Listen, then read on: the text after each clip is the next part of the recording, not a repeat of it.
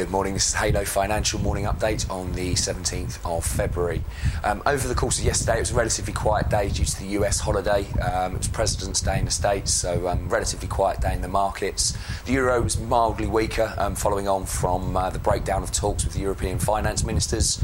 The Greeks have rejected proposals to extend their current bailout programme for another 6 months, and they need to negotiate by the end of this month in order to find a resolution. The German finance minister actually came out and said he felt sorry for the Greek people having elected such an irresponsible government.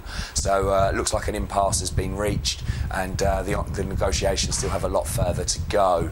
The European Central Bank will also be making decisions later this week with regards to the emergency loans which have been given to Greek banks. So there is potential for some fireworks as the week progresses. Overnight, last night, we had the minutes from the Reserve Bank of Australia's recent interest rate announcement. They actually cut interest rates by a quarter point to a record low of 2.25% at their meeting, so the minutes were keenly anticipated.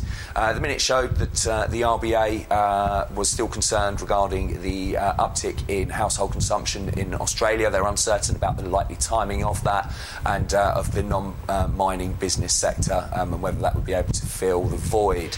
They also highlighted concerns over China and the property market there and the likely impact that would have on commodities going forwards. Overall, analysts have suggested that the decision was probably quite a close one, but people do still expect a potential another rate cut from the Reserve Bank by the end of the year. Over the course of today, it's all eyes really on UK inflation data this morning. We've also got ZEW economic sentiment data from the Eurozone and a few bits and pieces from the States. Tomorrow we have the Bank of England minutes and employment figures. So quite a lot of UK data over the next 24 hours. But if you do require any further information, please feel free to contact your consultant or visit halofinancial.com.